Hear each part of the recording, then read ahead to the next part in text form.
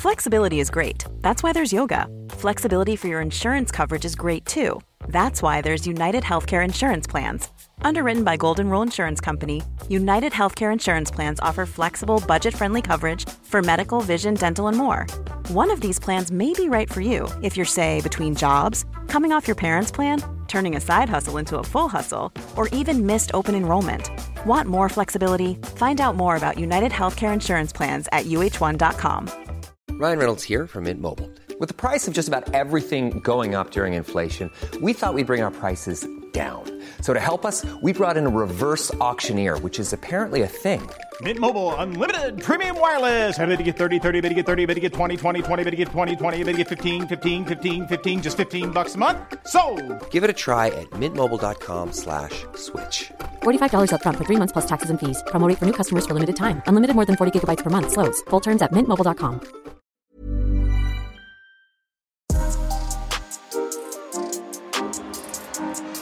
Gruna, Van der Sondam, drives it across, brilliant header, Viviana Miedema. Welcome to Up Front on Football Ramble Presents. I'm Flo Lloyd-Hughes. I'm Chloe Morgan. And I'm Rachel O'Sullivan. On today's show, we know who's battling out at the top of the WSL, but what about the teams behind them? Also, refereeing is back under the spotlight after some controversial decisions this week, and the FA Cup fourth round is here. Woo. Whipped across, Meads, Kirby again, shot on his time, Ellen White, the record draws nearer. Lieke Martens will pick up this loose ball, a little bit of a nudge in the back, Lieke Martens! For Barcelona.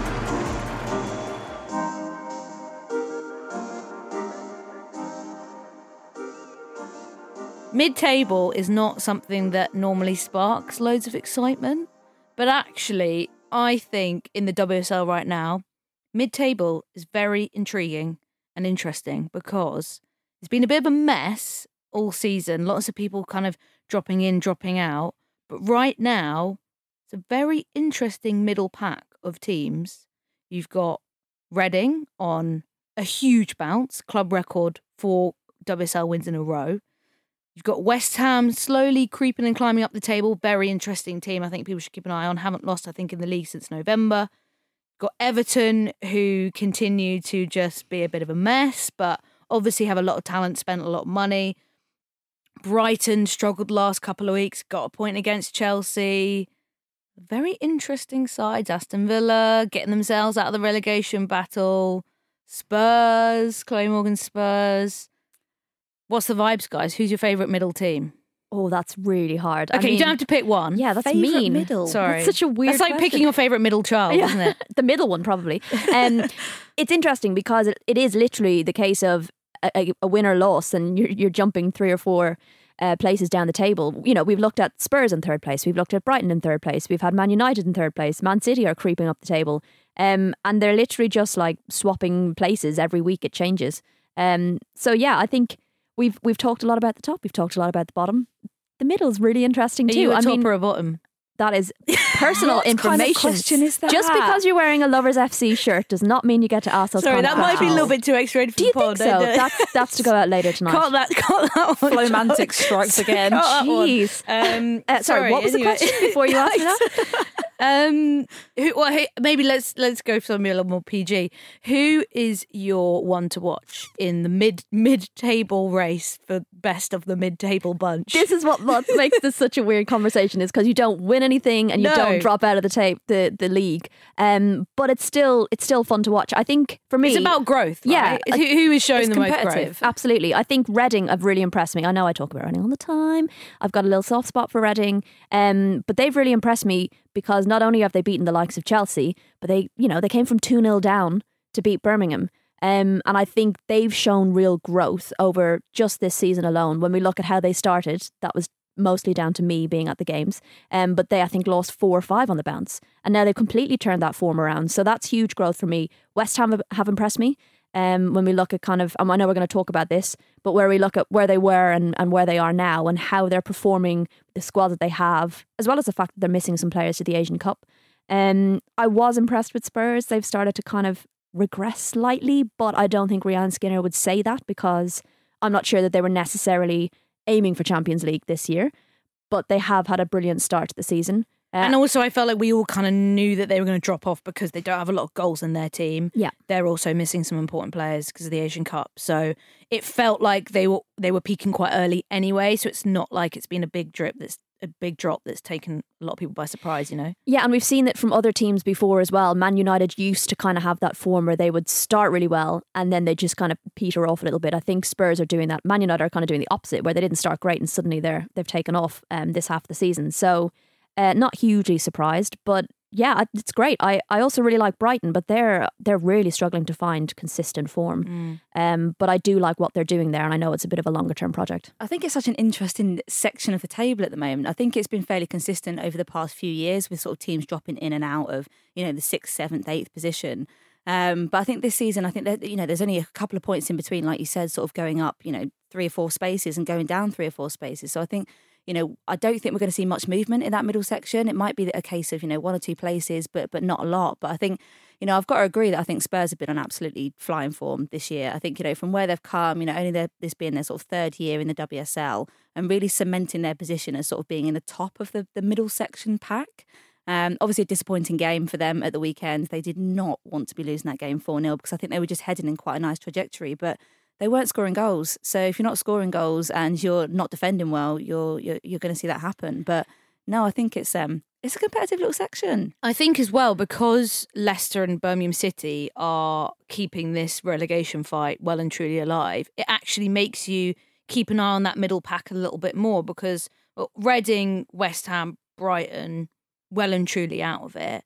But it's actually not as crazily clear cut as you would think. Like, yes, that win at the weekend for Villa really gave them a lot of confidence, and they're now 7 points away from Leicester City and 9 points away from Birmingham City.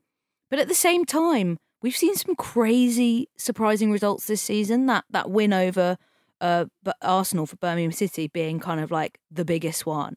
So actually, things can change quite quickly. And I think that's why the middle pack is becoming more interesting and intriguing, because some of those sides towards the bottom, I'm looking at you, Everton, on 11 points, they can get sucked in. Whereas before it was like, well, Liverpool are this far back, Bristol City are this far back. No one really in that middle pack is going to get dragged in. Yeah. I think as well what you have to factor in is there's a number of teams sitting with games in hand. So, and we've seen from Chelsea where you kind of look at Chelsea and say, well, they've got a couple of games in hand. They'll probably win that one and bounce back up the table. And then they draw with Brighton.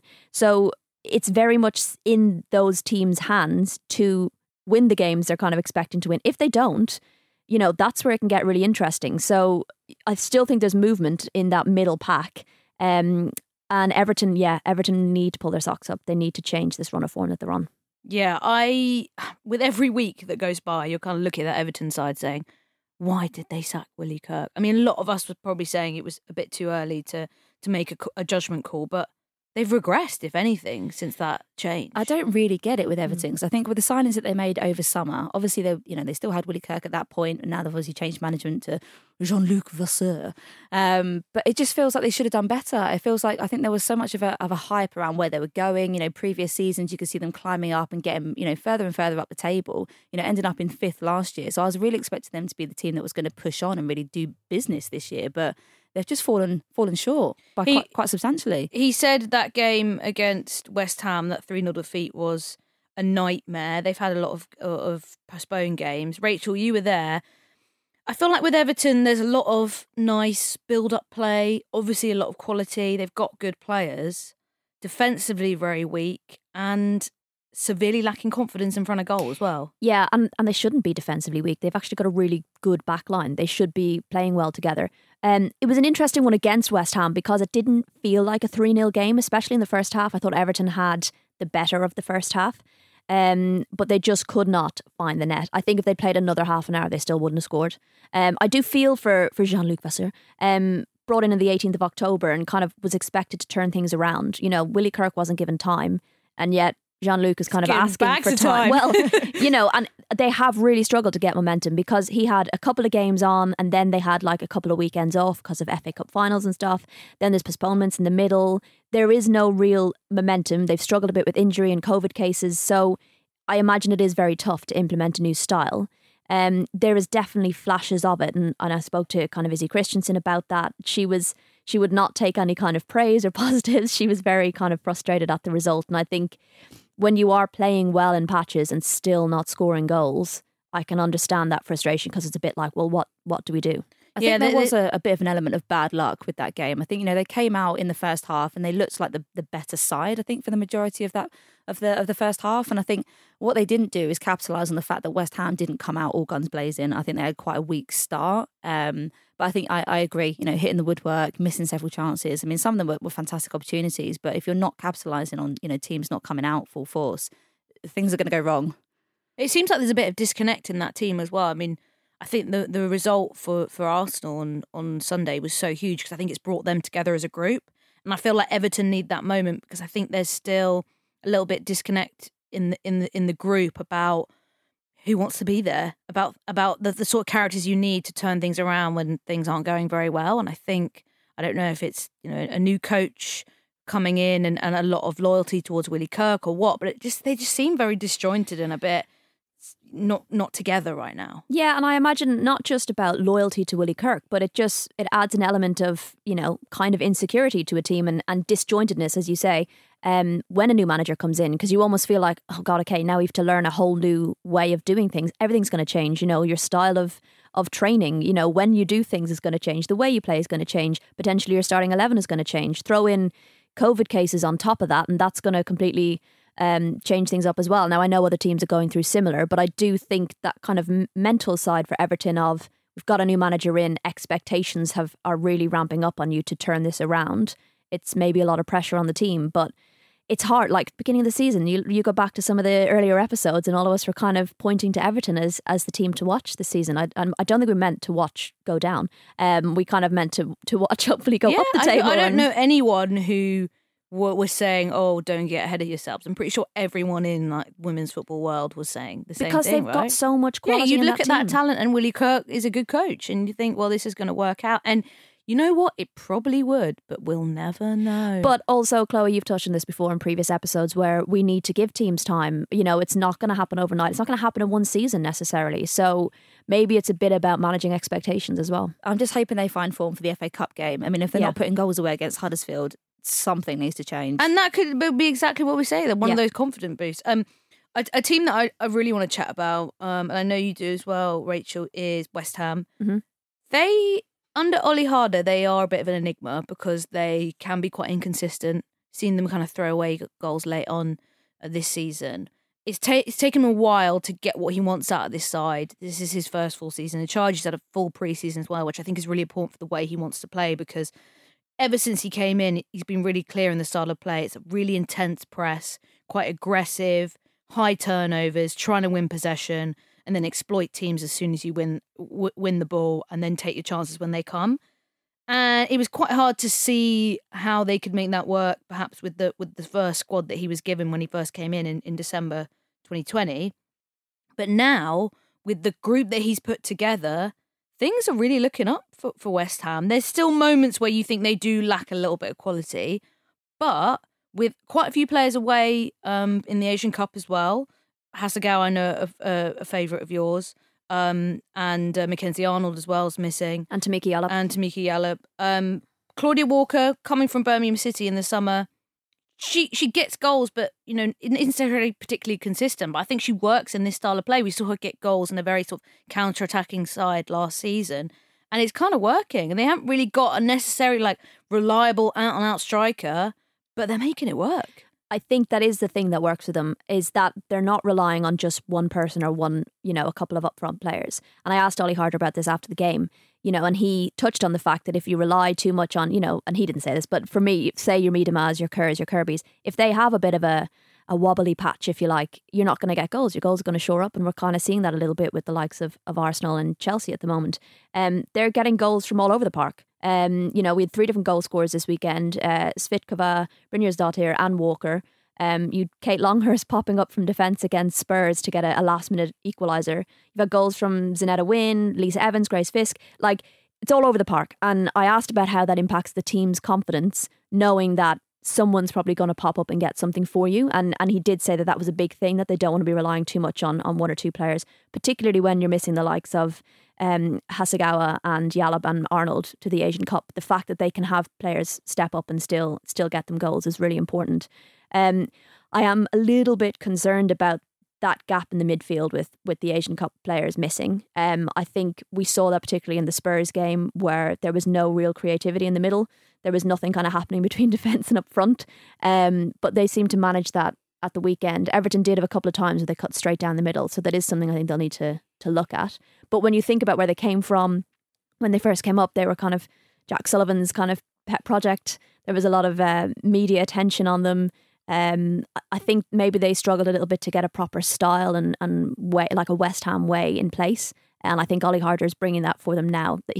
Jack Sullivan's obviously stepped away now, and I think it just feels like he can focus a bit more on football. There's definitely a more professional type vibe. I think before, when they came up and there was that massive hype with the documentary series and it all sort of looked very flashy and people thinking, okay, there's going to be big things. There's obviously some big investment happening in the squad, but that didn't really translate to results. I think they ended up sort of 9th that season, sort of, looking very, very downwards pretty much. And then obviously they, started to pick themselves up a little bit more. But I think they've been one of the teams that have been probably the most consistent this year in the middle pack in terms of picking up points where they're supposed to against sort of the Readings, the Brightons, the teams like that. So, I have seen them now, stop that downward trend that was happening and start to, look upwards, which is massive for them. Because I think consolidating, even just being in the middle pack with the types of teams that we have in the league this year is going to be phenomenal for them. When you look at last season and they're involved in that massive relegation battle, like on the last day, I think 3 teams could have potentially gone down and they were one of them.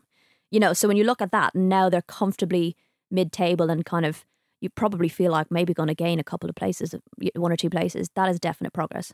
Yeah, I think as well, it's probably reassuring that there's still some potential and ambition behind the club, because I think for me, the worry was that they were going to invest a bunch of money, this Jack Sullivan project, the documentary, everything, and then once that disappeared, they were just kind of going to be left to rot. But I think what this shows is they're probably going for a smarter, more long-term approach rather than just trying to get somewhere really quickly. And I think what they had under Matt Beard was great. They got to an FA Cup final. Like, that's huge. Quite quickly on in the project. But you're going to need more than that to sustain your place in the WSL. And they came very close to relegation. And they were playing badly last season at times. And it's taken a while to even get here. But then at the same time, they still feel quite chaotic. It just feels like you don't know what you're going to get sometimes with West Ham. I mean, losing 4-2 to Chelsea midweek against a Chelsea side that was struggling in that game despite scoring 4 goals. They're just so unpredictable but exciting. And I'd love to know what they can do when they have, a bit of consistency to build on. I think this season's going to be a brilliant foundation for them. Yeah, and I think it's also worth pointing out that in the league, they haven't gone behind so far this season, which is massive. They've kind of built this little, I know they lost to Chelsea in the Cup midweek at home, but in the league, they just seem to have... In 2022, you mean? Yeah, in terms of like the ground itself, they've built a bit of a fortress, I think. They're getting their fan numbers up, they're getting kind of consistently over 1,000, I think, there, which is great. And it's a slow project, as you touch on. It's a long-term project, and as they move up the table, they're going to become more attractive to bigger and better players, and that's only going to help them in the future. And then a lapse in judgment gives them possession, and surely a 3rd goal! Claudia Walker gets it, and it was put on a plate for her. Everton's defensive lapses again punished to the full. Refereeing. Ooh. This bit could get spicy, so don't throw your teas, please, gals. It's annoying to talk about refereeing because I think we do live in a football culture where people are obsessed with refereeing decisions. I don't think it helps that TV, radio, and sometimes podcasts just talk about them endlessly all day long. I don't think it helps the standards of refereeing. I don't think it's obviously not helpful to referees, and I don't think it's helpful for the game. I don't think it's helpful for the women's game especially. So it's hard when you obviously need to talk about it because it's one of the biggest talking points of the weekend, and be remiss not to mention it. big situation, the Man City-Arsenal game. Man City take the lead. The ball bounces off referee Abigail Byrne as Beth Mead is likely to intercept the pass.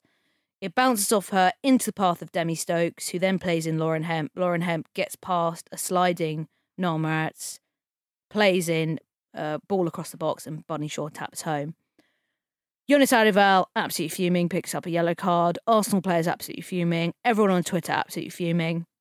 Since then, we've had Mark Halsey, former Premier League referee, Dermot Gallagher, former Premier League referee, as well as various people sort of explaining the decision-making as a referee might make that decision, which is the ball didn't change possession, so therefore Man City retained possession, and the context is they were 80 yards from Arsenal's goal. So in that point, they weren't necessarily gaining an attacking advantage. Now, a lot of the rules in football are contextual. The only one that kind of isn't is had the ball cross the line. That's the only one a lot of the time that we can say is like extremely objective. Most of the time there's going to be some subjective sort of involvement in a decision. And a lot of people are still upset by it with that explanation. But when we look at the bigger picture, it is frustrating because we have had some dodgy calls in the WSL this season from day one, that offside Beth Mead one. I think for me, the offsides are the bigger issue because we've had some really bad offside calls this season. But it's not great for that to be like the main talking point of the weekend. No, it's not. And I can understand Arsenal's frustration in that respect. And we talked about this beforehand. You know, we said if that referee was full time, it wouldn't have that's not what made the decision. And at the end of the day, in black and white, rulebook wise, she made the correct decision. But, you know, as you say, define a promising attacking opportunity. Like, that's not a definitive thing either. So I can understand the frustration on both sides of it. You know, it completely switched up the play entirely. And Man City had a really good attack up the left side. So I can totally understand the frustrations, but that's nothing to do with professional or semi-pro. But it just adds to the many conversations we've had about referees so far this season. You touched on the offside at the Arsenal game. We also had a goal disallowed in Man United Reading at the beginning of the season that, you know, crossed the line, didn't cross the line, all this kind of stuff. Pretty sure there was an offside in that too. I think, you know, we see controversy in the men's game week on week, and we have professional referees and VAR, and we still have controversy. I think what is frustrating in the women's game is that a lot of the mistakes that are made are mistakes that don't require VAR and don't require replays from many different angles. They're like blatant handballs, obvious offsides, balls have clearly crossed the line. And I think that's what frustrates people. And if we talk about being the best league in the world or having, you know, professional players on the pitch, I think they deserve to have professional referees on the pitch as well if we're going to raise the quality of the game. I agree. And I think from a player perspective, I think it's difficult sometimes when you're in a situation like that where there's clearly been something that wasn't supposed to happen and the referee's not called it, or they've allowed play to happen, or they've not kind of controlled the game or something to that effect. And I think that's frustrating because it detracts away from the quality of the game. You're not getting a good product because you're essentially, the game isn't being managed or controlled properly. And I do, you know, I've had a look at this. I had the replay over and over again for the Man City Arsenal game, and I do have a lot of sympathy for the ref. I think if you have a look at the kind of run that Beth Mead's making, it's actually behind the referee. So I don't think she can necessarily see that there's going to be an interception that's played. And, you know, what's most disappointing also, I think, is when you have a situation where it's plain, it's very obvious that we have a situation with the referees in the WSL and also the Championship. So, you know, teams need to expect that. That needs to be part of your game strategy. And I know with teams that I've played for previously and currently, you know, we do think about strategies in terms of the referee, you know, speaking to the referees, getting on their good side, because, you know, all referees building that have relationship, unconscious bias. So you want to be getting in a good place with the referees, and you also need to be appreciating that poor decisions will probably be made at some point that you don't agree with in the game. And what was disappointing, I think, to see was that Arsenal, whilst obviously they were very upset about the game continuing to carry on, was that a lot of the players just stopped and started making such a fuss about things that they then didn't appreciate. Play to the whistle. Play to the whistle. That is, that's 101 right there. Play to the whistle. Absolutely. So I think, you know, you've got to anticipate that bad decisions are going to be made, but if you then stop and just allow the other side to then carry on, I mean, you're kind of creating your own downfall as well. So I think there's got to be some responsibility there on Arsenal to carry on. Yeah, I think for me, I mean, we were talking about handballs. Ironically, Abigail Byrne was the same referee that reffed the Man City Spurs game in which Rosella Ayaan did handball it and Spurs found the winner.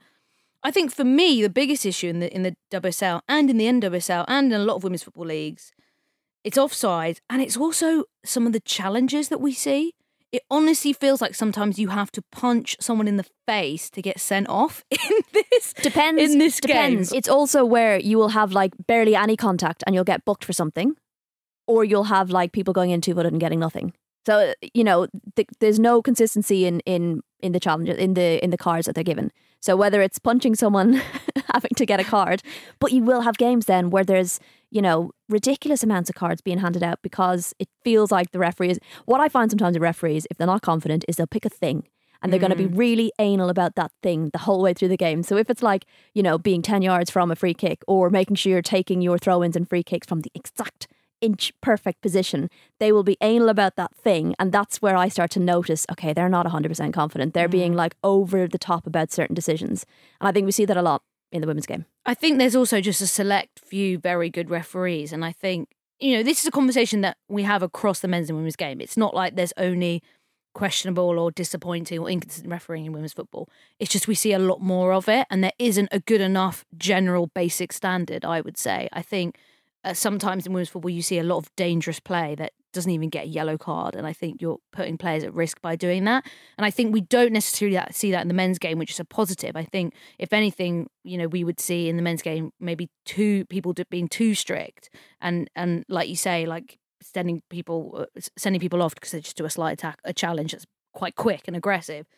But I think I watch a lot of football and I see some terrible refereeing in the EFL. So don't get me wrong, like this is not an issue for one game, but I think it's just striving to improve standards as a whole, because you'll never refereeing as a theme, you're never going to get perfect because there's always going to be someone to disagree. And I think in this context of this game, you look at that and you look at the guidance and you look at the referees that have spoken out and you're like, actually, technically by the letter of the law, there's obviously some context there. You kind of did the right thing. But I think take this situation out of the equation and there's lots of other examples where we don't see that, where you look at the context and you say, what was the decision you made? And we can't be having the game ruled like that. There needs to be a better basic standard. Yeah, and I do think we've gotten very used to a low standard of refereeing. Totally. So that week in, week out, we've got these kind of giving cards out like sweets or not giving them out at all, and we're kind of like, oh, same old, same old. What I found frustrating this season is you can probably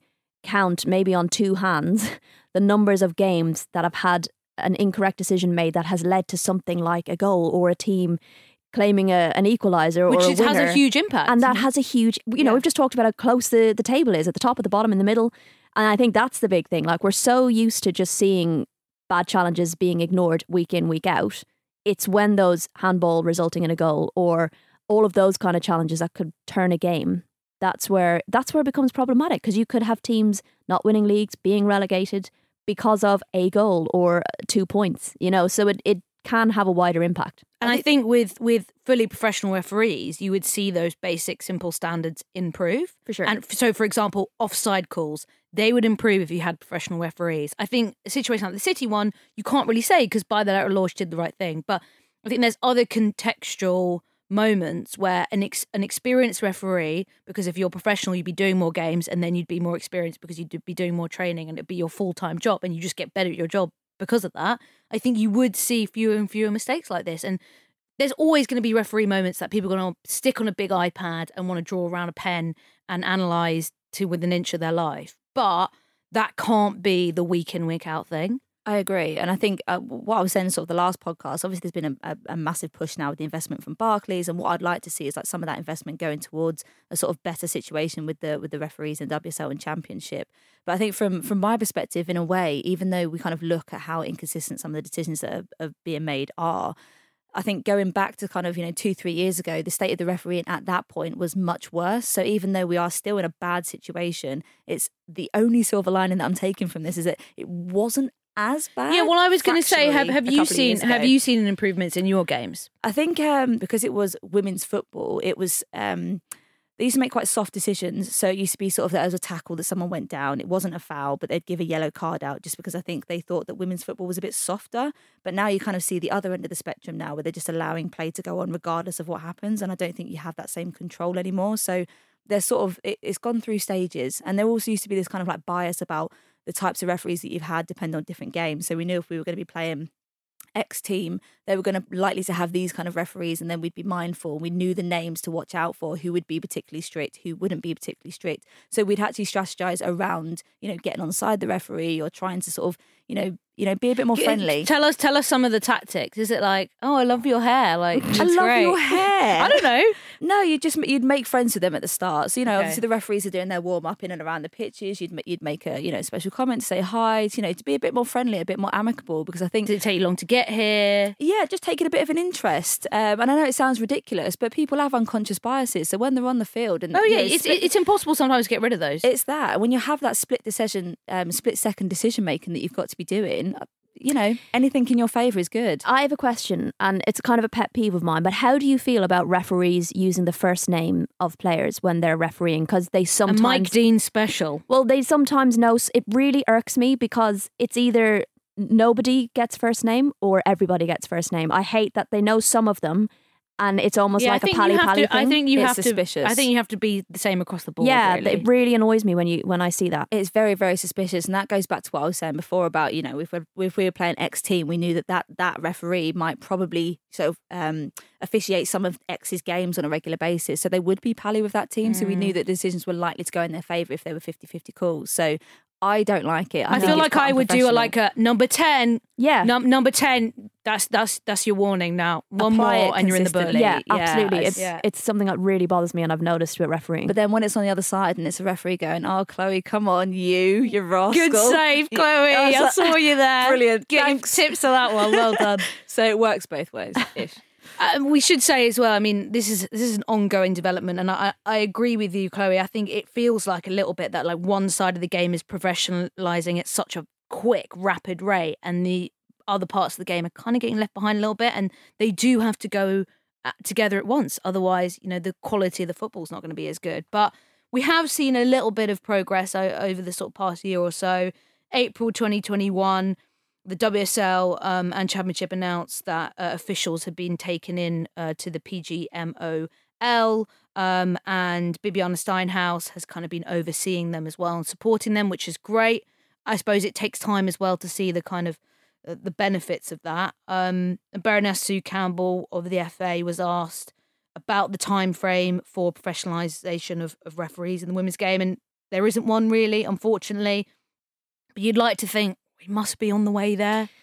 Yeah, I really would like to think that. The other thing I find bizarre on the flip side is that in the 2019 World Cup, they decided to A, change some rules beforehand, and B, say, yeah, you can use VAR. And everyone's like, was wait, chaos. what? That was because they'd never used it before. No one knew how to use it, which is completely understandable. ridiculous. You don't know how to use it. It's like being chucked in this in one of the biggest moments of your life as a referee, and they're like, oh, please use this technology that no one knows how to use. We're going to change some rules when it comes to things like penalties. Oh my God. And then refereeing was such a controversial topic the whole way through the tournament. The goalies off the line thing was but they changed it halfway through. They changed the rule. So either like pick a path and stick to it rather than going, you're going to stay semi-pro, but in this circumstance, you're going to be fully professional with all the kit.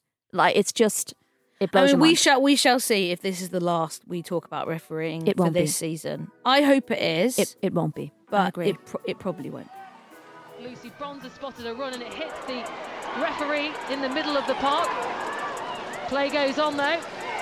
And the ball goes forward on that far-hand side, and Lauren Hemp has been able to skip away. And here's Bunny Shaw, and there's the opening goal for Manchester City. A mistake at the back from Arsenal, and Manchester City took full advantage.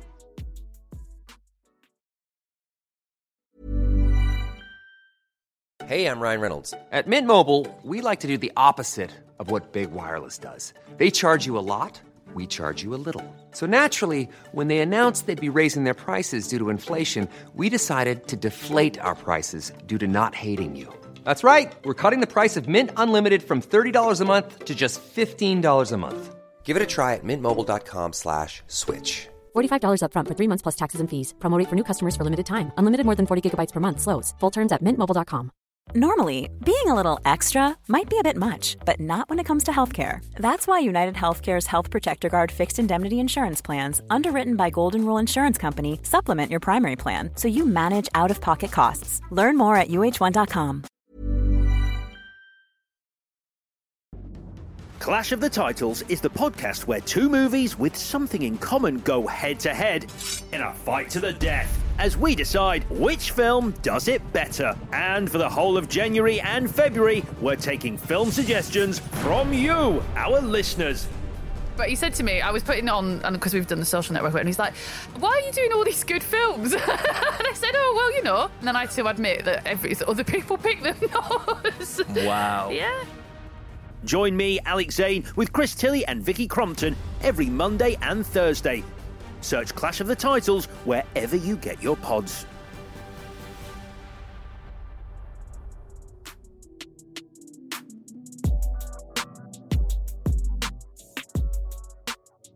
FA Cup. Can you guys hear that? What, the FA Cup? I mean, does it make a noise? You just shouted it. It's the magic of the cup. Oh, sorry. God. Okay. It's the Jesus magic Christ. of the cup. Chloe, what was that? Yeah, I don't know. fourth round of the FA Cup this weekend. Don't mention that Crystal Palace aren't in it. You just did. That was like completely unnecessary. It's not even. You didn't even have to reference that at all. Literally. But Go on. very exciting because there's some tasty fixtures Claw in back. this. You've got a weekend off, so you're chilling out. But We don't have a weekend off. We had a What are you talking about? you got a rearranged game. a haven't you? rearranged game against Rearranged Lewis this game. weekend. Just making it worse. There is no rest for the wicked. There's rest for people with broken fingers, though, I assume. There is. So you have a weekend off. There is. So you do have a weekend off. Personally, But- yes. Some rearranged championship fixtures getting slotted in there, but one of the games of the weekend has got to be Bridgewater United. We spoke about them before, at home to Manchester United. A very, very exciting fixture. I know that the club are very hyped for it. They are on the verge of breaking their attendance record, the attendance record that Yeovil, formerly Bridgewater United, had. So very, very exciting there. And I think it's about 1,900 potentially or more in through the door. Buzzing for this, I've got to say. Obviously, like, they knocked us out, so I'm not too happy about this. But like, I'm really backing Bridgewater. You feel better as well. If they're going to go knock through. you out, Yeah. if they're going to knock you out, Yeah. you want them to go far in the competition, right? 100%. And they're just, I was speaking to a couple of people who work there, the managers, the team, and the progression of the club, where it's gone to, the ethos, the mentality, the investment that's gone into that club in recent years has been absolutely phenomenal. And I think even though Man United are absolutely, obviously, the favourites to win this game, they've got so many adverse factors at play here. I mean, they've got the long journey down there, the overnighter. Man United have obviously just come off the back of, a big game against Tottenham. Plus, you've got the pitch, the conditions, probably the more local referees, that kind of vibe. So you really don't know what's going to happen. locals. They're not going to know their names. Maybe some good pottery as well. Bridgewater, isn't that is it a pottery place? She's gone weird. Someone Google Do you think it. if we just ignore her, she'll move on? I hope so. I've never been to Bridgewater for its pottery. I don't know. I don't even know where it is. This could be another romantic date idea. It could be. Maybe that's where she's got it from. Yeah. Maybe, who knows? A little bit of clay, a little bit of Only a Prussian 4-hour biscuit. drive. I'm going to move this on quickly by saying, not to be Debbie Downer, but I would not want to be facing Man United right now because they're in good high. form. And hats off as well to United fans travelling down there because that was always Well, that's why an it's even better. unpleasant journey. So it's a really even better tie for Bridgewater because they not only got a lot of local interest, but they've got one of the biggest, well-supported teams coming down and one of the biggest away followings coming down, which is huge. And also, I think we spoke about it before, but the way that the gate receipts are split is much more in favour of the home side, which actually in this case is really great. Well, they've got nothing to lose. I mean, they're the absolute underdogs here. I mean, they're going to go out. I mean, they put in a blockade when they played us. So I am. It was just like 10 man behind the ball. It was intense. It was very intense. It was very difficult to penetrate. So, and I'm not making excuses here, but I'm buzzing for this game. One to watch. We got to also give some shout outs for two WSL legends, England legends who are on the move this Thank you. week. I've been waiting for this. Thanks. Carly Telford, Goalkeepers Union, has left Chelsea to join and link up with Casey Stoney at US side San Diego Wave. A brilliant move for her. I think a lot of people thought she was going to see her contract out at Chelsea. She just signed a new contract last year in a kind of more of a coaching role and, potentially retire there, but perhaps with one eye on the Euros in the summer, thinking she might still want to try and make that squad. She's gone over to the States. Really exciting for her as well. I mean, why not also play in the California sunshine in the twilight years of your career and play with one of the most exciting young managers in women's football? Yeah. Yes to that. Yeah. I mean, I'm sad because I really love Carly, so it'll be sad not having her in the WSL. I know we weren't getting to see her play, but even chatting to her on pressers and media days and stuff. She's great. So yeah, she will be missed in that respect, but hopefully she'll get a bit more playing time. And I'm sure Casey's going to use her experience as well.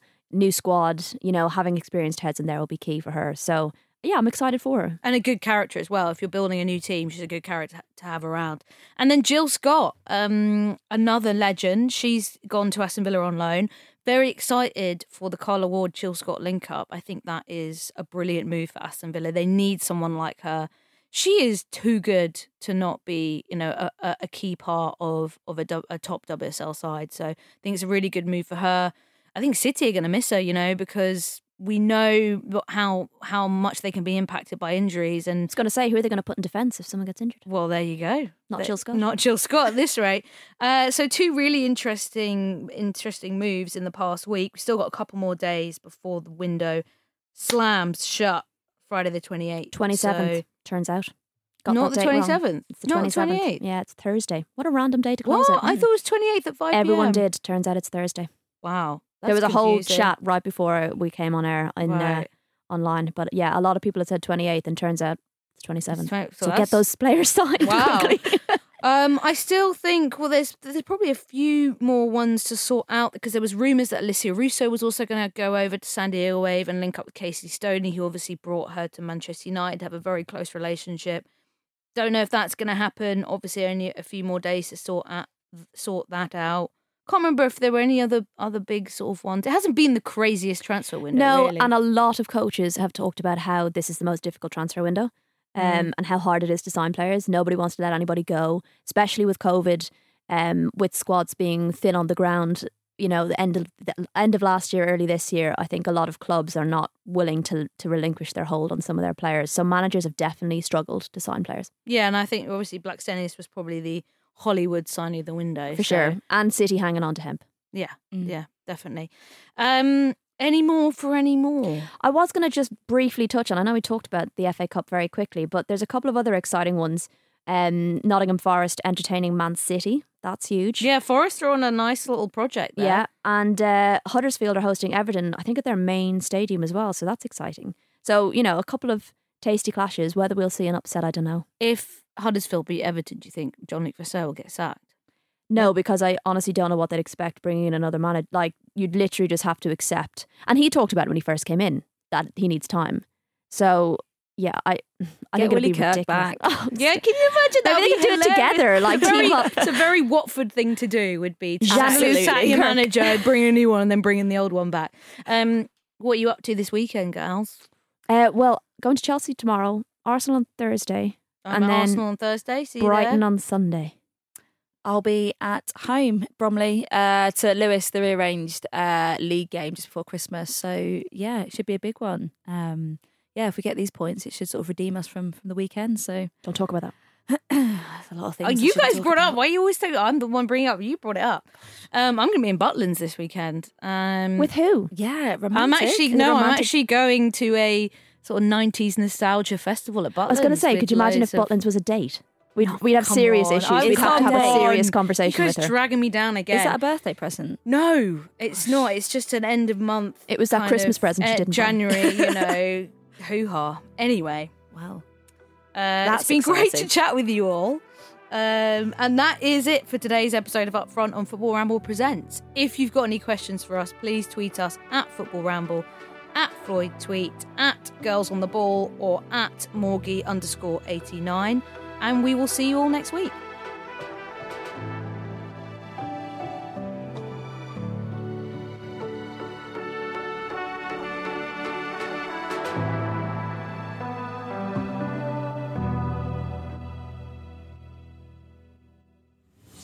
Football Ramble Presents is a Stack production and part of the Acast Creator Network.